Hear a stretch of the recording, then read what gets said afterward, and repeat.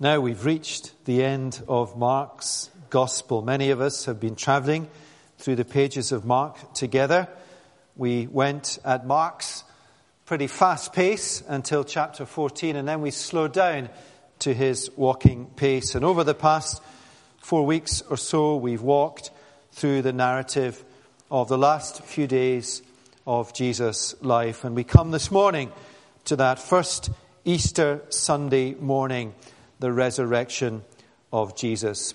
We're going to pick up and read from verse 42 of chapter 15. Verse 42 of chapter 15 starts off in the early evening of the Friday night. Jesus died at 3 o'clock in the afternoon on the Friday. This is the early evening of that Friday, and then we'll work through till Easter Sunday. So verse 42, and when evening, that is of the Friday, had come, since it was the day of preparation, that is the day before the Sabbath, the Jewish Sabbath was on the Saturday, Joseph of Arimathea, a respected member of the council, who was also himself looking for the kingdom of God, took courage and went to Pilate and asked for the body of Jesus.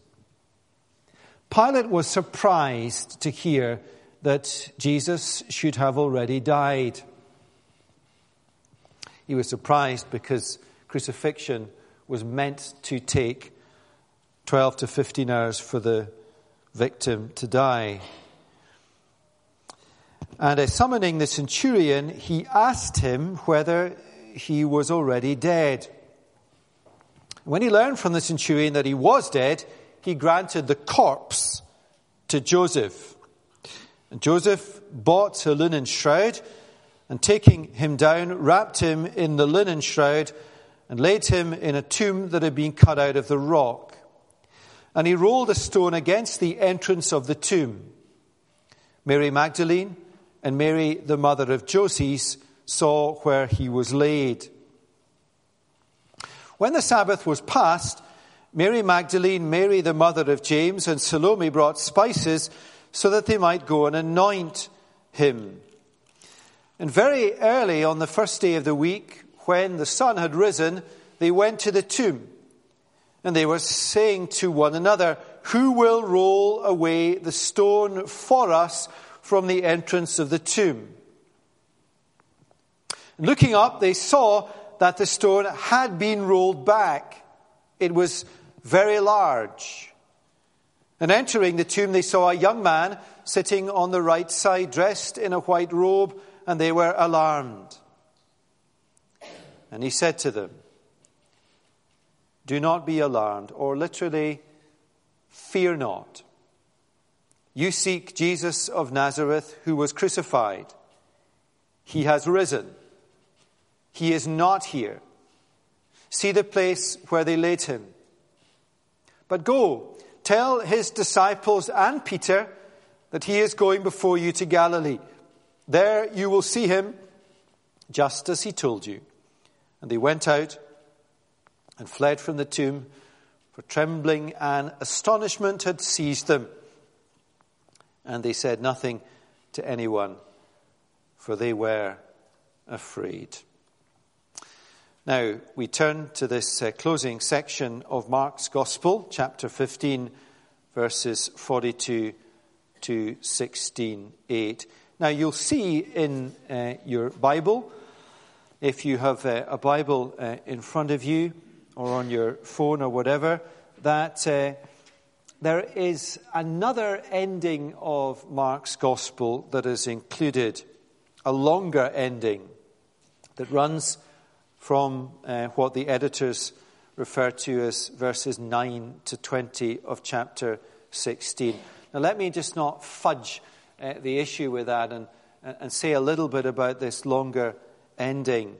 Now, my conclusion, for what it's worth, and I would be standing alongside the vast kind of corpus of scholarship and preachers on Mark, is that this additional ending is not part of the original Mark's Gospel. And for two reasons. First, it is not found in the majority of the early manuscripts of Mark's Gospel. So if you were to look at an early manuscript of Mark's Gospel, that bit that at the end is not there. Now that's persuasive to a degree, but far more persuasive than that is that as you read through Mark and as you study it, Mark ends in the way at verse 8 that you would expect Mark's Gospel to end. The bit that follows is not something that runs with the grain or the feel of Mark's Gospel. And you can see why somebody perhaps in the early church wanted to write the bit at the end, because where does Mark's Gospel finish?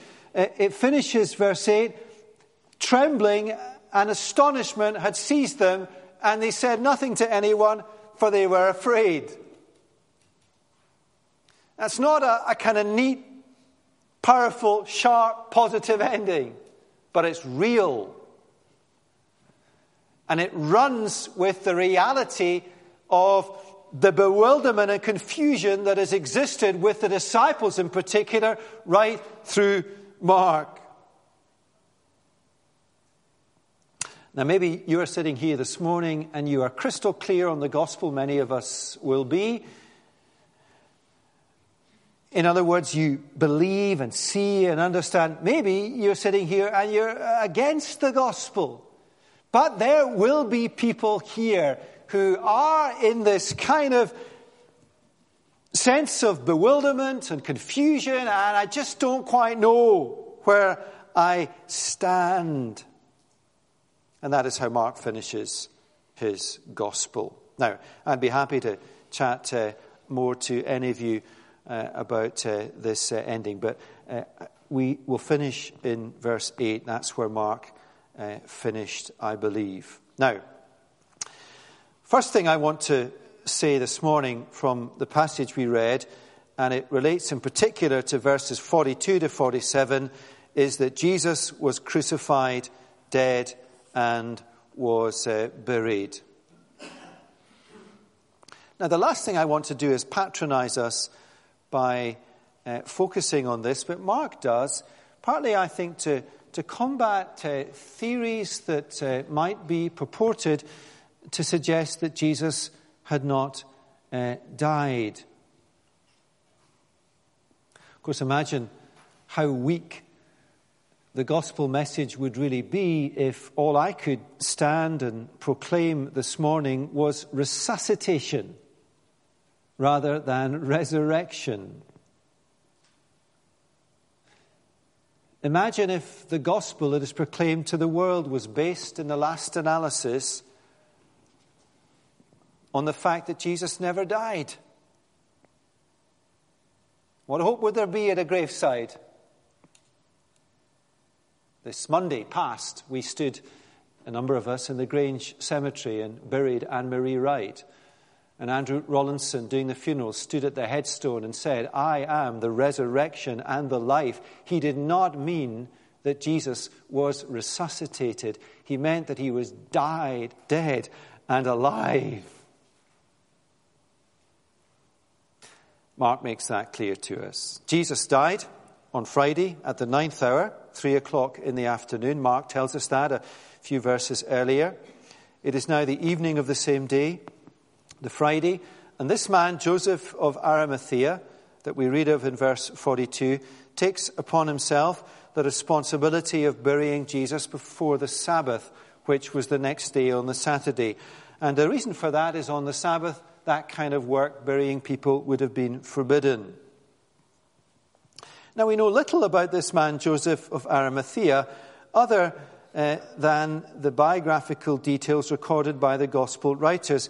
He was a prominent Jew. Mark describes him as a respected member of the council. The council is the Sanhedrin, the Jewish ruling council. He was one of the kind of leading Jewish religious figures.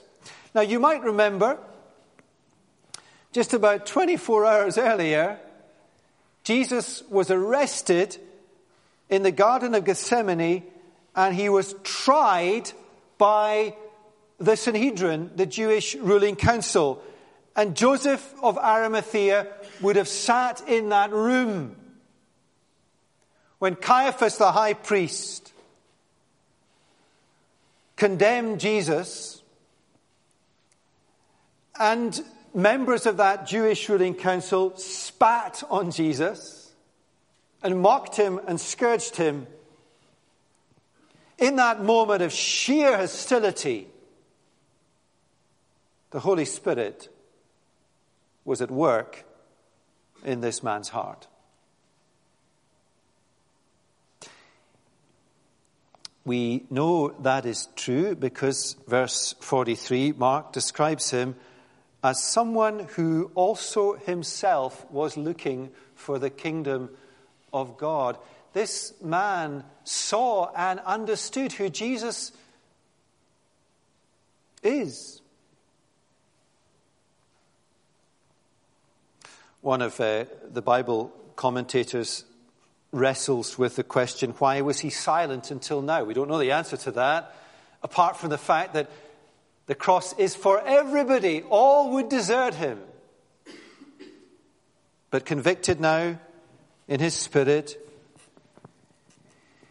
he, verse 43, took courage and went to Pilate and asked for the body of Jesus. Now there's an understatement.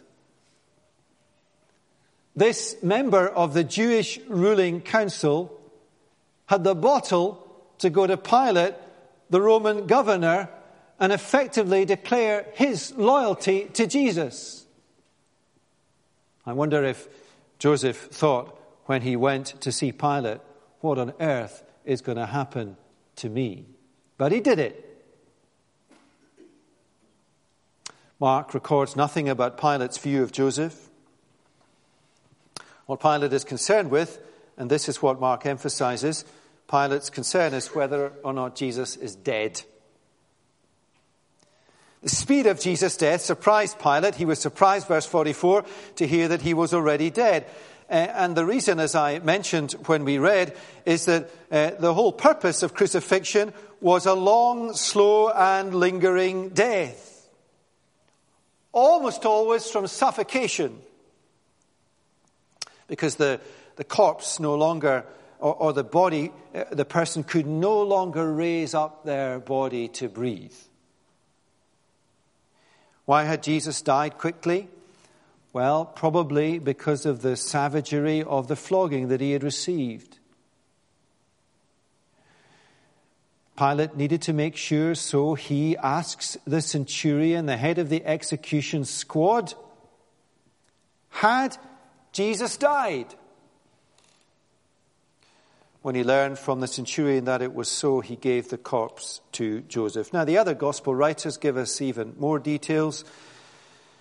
The Romans went to the bodies to see if they had died in order to break their legs to facilitate their death. They discovered that Jesus was dead already. He was pierced in his side with a spear. He's dead. And the word that Mark uses, Pilate gave the corpse to Joseph. The word corpse is dead.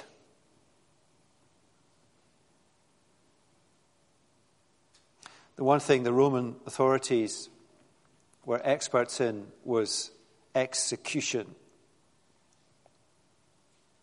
And you do not need the advances of 21st century science to know the difference between a body that is alive and a corpse. Some of you will have seen a dead body. It is definitively dead. He's dead.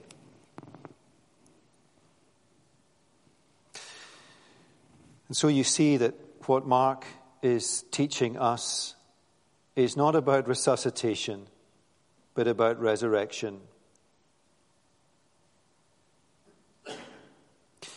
And so, having obtained permission from the governor Pilate, Jesus took Jesus' body down from the cross, wrapped it in a linen cloth, which is a shroud, and placed it in what Mark describes as a tomb that had been cut out of rock. A garden tomb, probably Joseph's own tomb, his family burial place, either a natural cave or a chamber cut out of the limestone hillside, space enough to walk around inside. And some of you would have seen these graves in that part of the world. Space around to walk inside. There would be shelves or alcoves in the walls where the dead bodies would be laid. It was normal for the body to be anointed with perfume and spices to prepare for burial. But there was no time for that because the Sabbath was just a few hours away. Sabbath on the Saturday. And so Jesus was put in to the tomb. And a large stone, far too big for the women, as we will see, to move, was rolled across the entrance. And notice the detail that Mark records in verse 47 of chapter 15. Mary Magdalene and Mary, the mother of Joses, saw where he was laid. In other words, they had been with Joseph as he had taken the corpse off the cross and wrapped it in linen cloths and carried it to the garden tomb. The last thing they saw before the stone was rolled across the entrance, they saw Jesus' corpse lying there. Jesus was crucified, dead, and was buried. One of the great things about these gospel accounts is they are written with such care and attention, and they smack and they cry out so powerfully of eyewitness testimony. Now, on to chapter 16. Jesus was raised from the dead. He was crucified, dead, and buried, but that is not the end, for he was raised from the dead. Let's read again at the beginning of chapter 16. Follow along with me if you have a Bible. When the Sabbath was over, it's now Sunday, full day later, Mary Magdalene, Mary the mother of James, and Salome brought spices so that they might go and anoint Jesus' body. That's what they had not been able to do in the normal course of events. They're going to do it on the Sunday now. And very early on the first day of the week, that Sunday, when the sun had risen, they went to the tomb. I think that's why churches have early morning Easter services. You know, it's amazing how many of you have asked me, we would like to do a service at 6 o'clock on Easter morning. I'm not sure I could manage that. Just to let you know, this morning, I was the one person in church that hadn't noticed the clocks had gone back or forward, whichever way. That would have been interesting. So next year we'll do one at 6 a.m. That's why, because they went early in the morning. So he was alive. And notice the conversation on the way. They were saying to each other, who will roll away the stone for us from the entrance to the tomb? Mary said to the other Mary, look, how on earth are we going to get this stone away? It's just stuff that you would say on the way. It's just real. Maybe there'll be someone in the garden. Maybe there'll be somebody tending a grave. Maybe somebody else will help us roll the stone away. And they would have been crying and all that stuff that goes with grieving. Just a word about the identity of these women. Mary Magdalene, Mary the mother of James and Salome. Mary Magdalene was a woman whom Jesus had cured of demon possession. That's recorded in Luke's gospel. She's recorded as one of the first witnesses to the resurrection in all four gospels. Mary, the other Mary, the mother of James and Joses, is almost certainly Jesus' own mother. James and Joses are Jesus' brothers. Salome is the mother of James and John, the sons of Zebedee. These are the women who come to the tomb to anoint Jesus' body. It's not a random group. These are details, eyewitness details recorded. It is the same group of women that Mark records in verse 40 of chapter 15, who watched at a distance as Jesus died on the cross. It is the same group, two of them, Mary Magdalene and Jesus' mother, who had gone to the cross, taken the corpse down and taken it to the tomb on the Friday evening with Joseph of Arimathea. And now the three of them, the two Marys and Salome, are coming to anoint his body in accordance with Jewish custom. Now read with me chapter 16 and verse 4. And you just cannot do this justice. Try and allow God to just arrest you as he would have then with the sheer astonishing drama of what they were about to not see. And looking up, verse 4, they saw that the stone had been rolled back. It was very large. And entering the tomb, they saw a young man sitting on the right side, dressed in a white robe, and they were alarmed. And he said to them, it's an angel, "Do not be alarmed. You seek Jesus of Nazareth, who was crucified. He has risen." And these wonderful words, "He is not here." He is not here means he is not lying as a dead corpse. He is risen. I think the words "he is not here" are as powerful as "he has risen." He is not lying in a tomb. He is gone. He is risen. He is alive. Consider the evidence, the witness of Scripture. 3 times in chapter 8, 9, and 10, just a few months earlier, Jesus had said to the disciples, "The Son of Man must die, and after 3 days he will be raised to life." When he said that to the disciples, they hardly listened to the first bit, and by the time he got to the second bit, their ears were shut. 3 times he said he would rise. The witness of Scripture, the words of Jesus, he did. There is nothing random in these events. It is all part of God's controlled, set purpose in the outworking of human history. The Son of God laid down his life, and the Son of God, with the Spirit of God within him, reversed the processes of death and was raised once again to life as he said. Then the witness of the angel. What is the angel's explanation? Verse 6. He is risen. He is not here. 3 times in Mark's Gospel, a divine voice breaks into the narrative. It hardly ever happens in the Bible. 3 times in Mark. 1, at his baptism.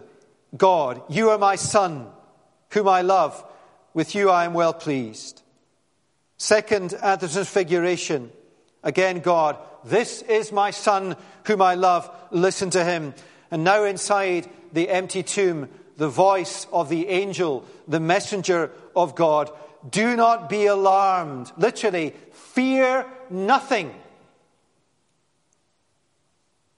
He is risen. He is not here. What wonderful words of the angel. They speak right into the very darkest recesses of the human soul that fears death.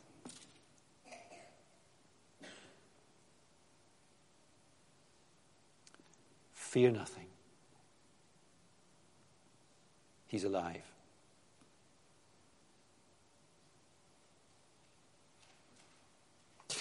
The witness of Scripture, the witness of the angels, the witness of the woman. These women played such a significant role. They were around the cross as he died. They were around the tomb when they put him in it. And here they are in the tomb to anoint him.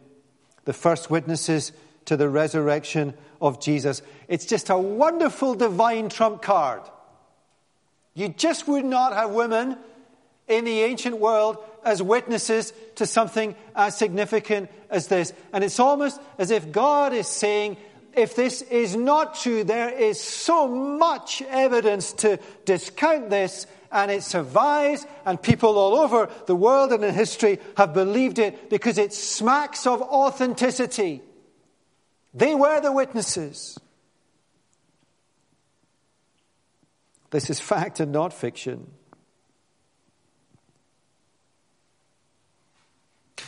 Somebody after the first service who is just coming along and kind of investigating Christianity said something very striking to me. They'd never heard a minister claim that Jesus really did rise from the dead. What an astonishing thing to say. I was kind of angling as to where they've been. Gosh. That it was a kind of faith story. You know, heaven help that minister. This is fact, not fiction. It rings like fact and not fiction. And of course, finally, the witness of the empty tomb. He's not there.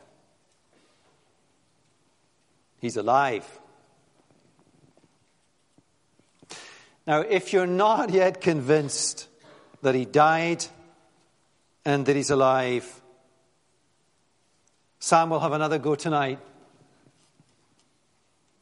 But Sam will have a go,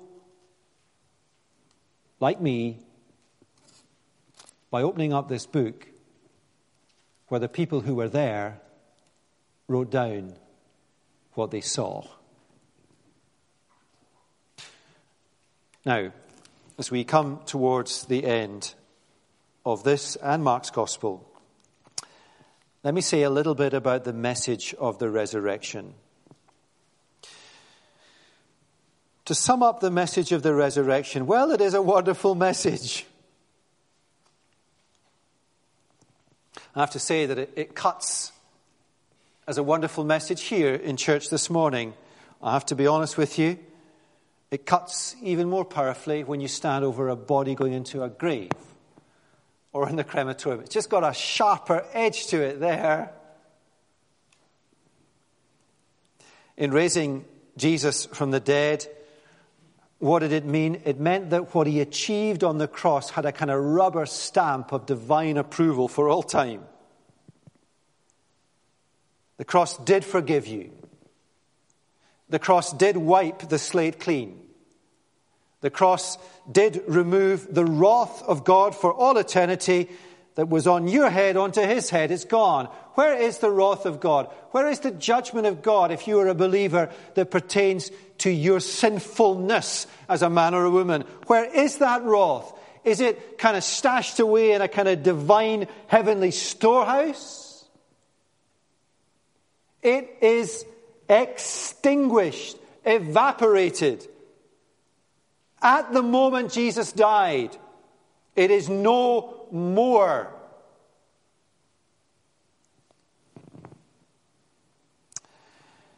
It vindicates his death and it promises life in the Spirit now and everlasting life beyond the grave. What it means literally is this: because Jesus is alive and you trust and believe in him, you are forgiven and reconciled to God, and when you die, your soul is immediately in the presence of God.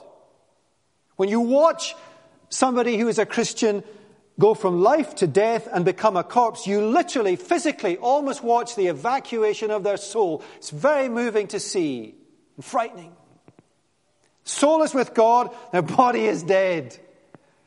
And one day, when the Lord Jesus returns, bodies will rise out of the earth, or out of 1,000 bits in the world of the ashes world. I don't know how God's going to do that, but I trust him absolutely to do it.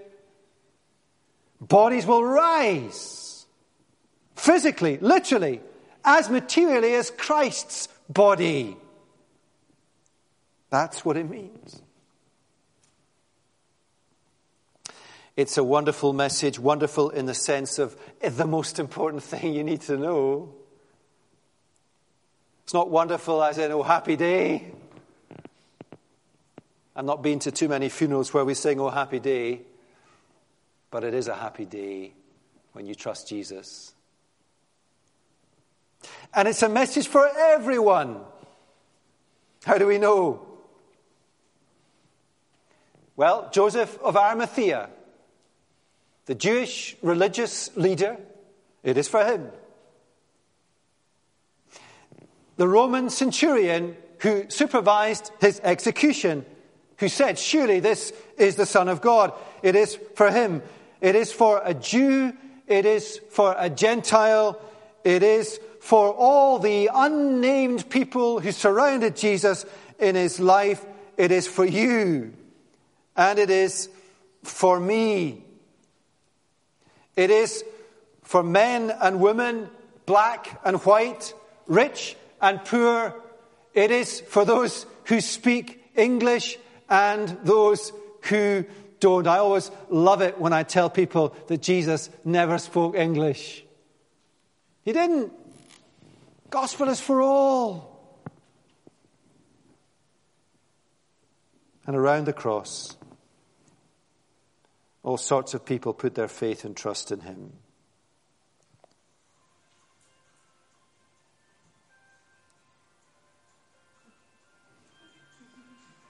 Don't worry. That'll go live on the internet. Don't worry. I always think that really gifted preachers should make up some one-liner at that point about how, well, there's a wake-up call for somebody here.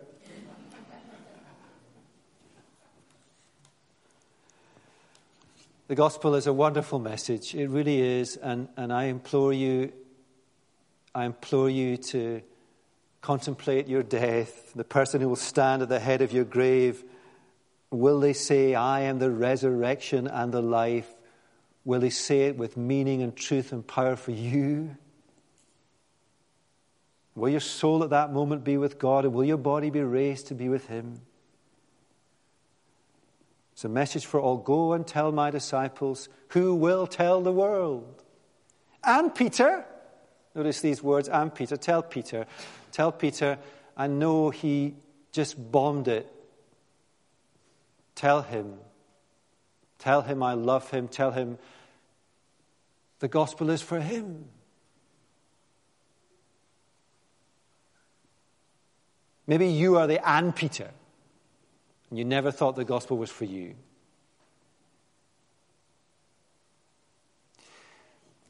And of course, go and tell the disciples that I'm going ahead of you to Galilee. There you will see him just as he told you. And what does he say to them in Galilee? He commissions them to take the gospel to the world. And here we are. Now, finally, let me ask you to consider responses to the message of the resurrection. Two words, I guess, that might sum up Mark's gospel as powerfully as anything else is fear or faith. I think they're great words in a sense to land the plane with. Fear or faith. And let me articulate these words not in the sense of fear or faith in Jesus, but fear or faith in the face of death. One of the great marks of our age is the denial of death. We live in a death-denying culture. We really do. We use words like passed away or in another room. Fear of death or faith in the face of death. Fear of Jesus or faith in him. Fear of all eternity that stretches before you, or faith in the one in whom you will spend all eternity with. Fear or faith. Maybe you're in this kind of middle ground, which is trembling and astonishment had seized them. And that's a description at the end of Mark of reality. And if it's a kind of description of someone who is coming under kind of conviction from God that this is real and important and they need to do something about it. Fear or faith. And that conviction yields you one way or the other. So as we leave Mark's gospel, here are the people of fear. Judas, who betrayed him. And standing with Judas, all who reject Jesus. The words of Jesus to them, it would have been better had you never been born, so you should be afraid. The religious establishment. Religion is not wrong. Worldly religion is wrong. The kind of minister who says to someone the resurrection is not real, you should be afraid. And the bystanders who stood around the cross and either mocked him or just doubted or just didn't get around to doing anything about it, who watched Jesus die, it kind of moved them that day, but by the next day. Or people who come along and they listen to the gospel in an Easter Sunday morning service and it kind of moves them for a moment.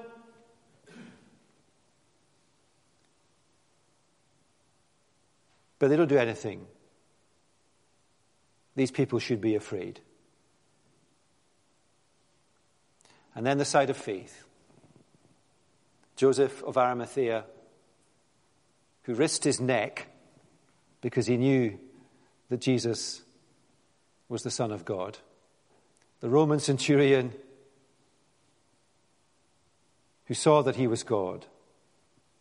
All these unnamed disciples, ordinary folk who believed in him. The woman who touched his cloak because she believed. Faith. Let's pray.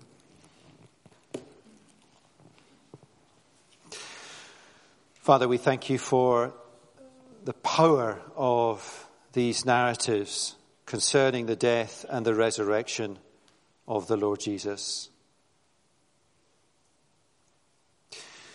Fear or faith in the face of death. Fear or faith in the face of Christ. We hear his words from earlier in the gospel. The time has come. Repent and believe the good news. Lord, we pray that the power of your Holy Spirit would lead any of us who have not yet done so to repent, to turn, conscious of our sin, to Christ, in whom salvation is to be found, and believe the good news. And it is good news. It is good news that Christ is risen. It is the best news.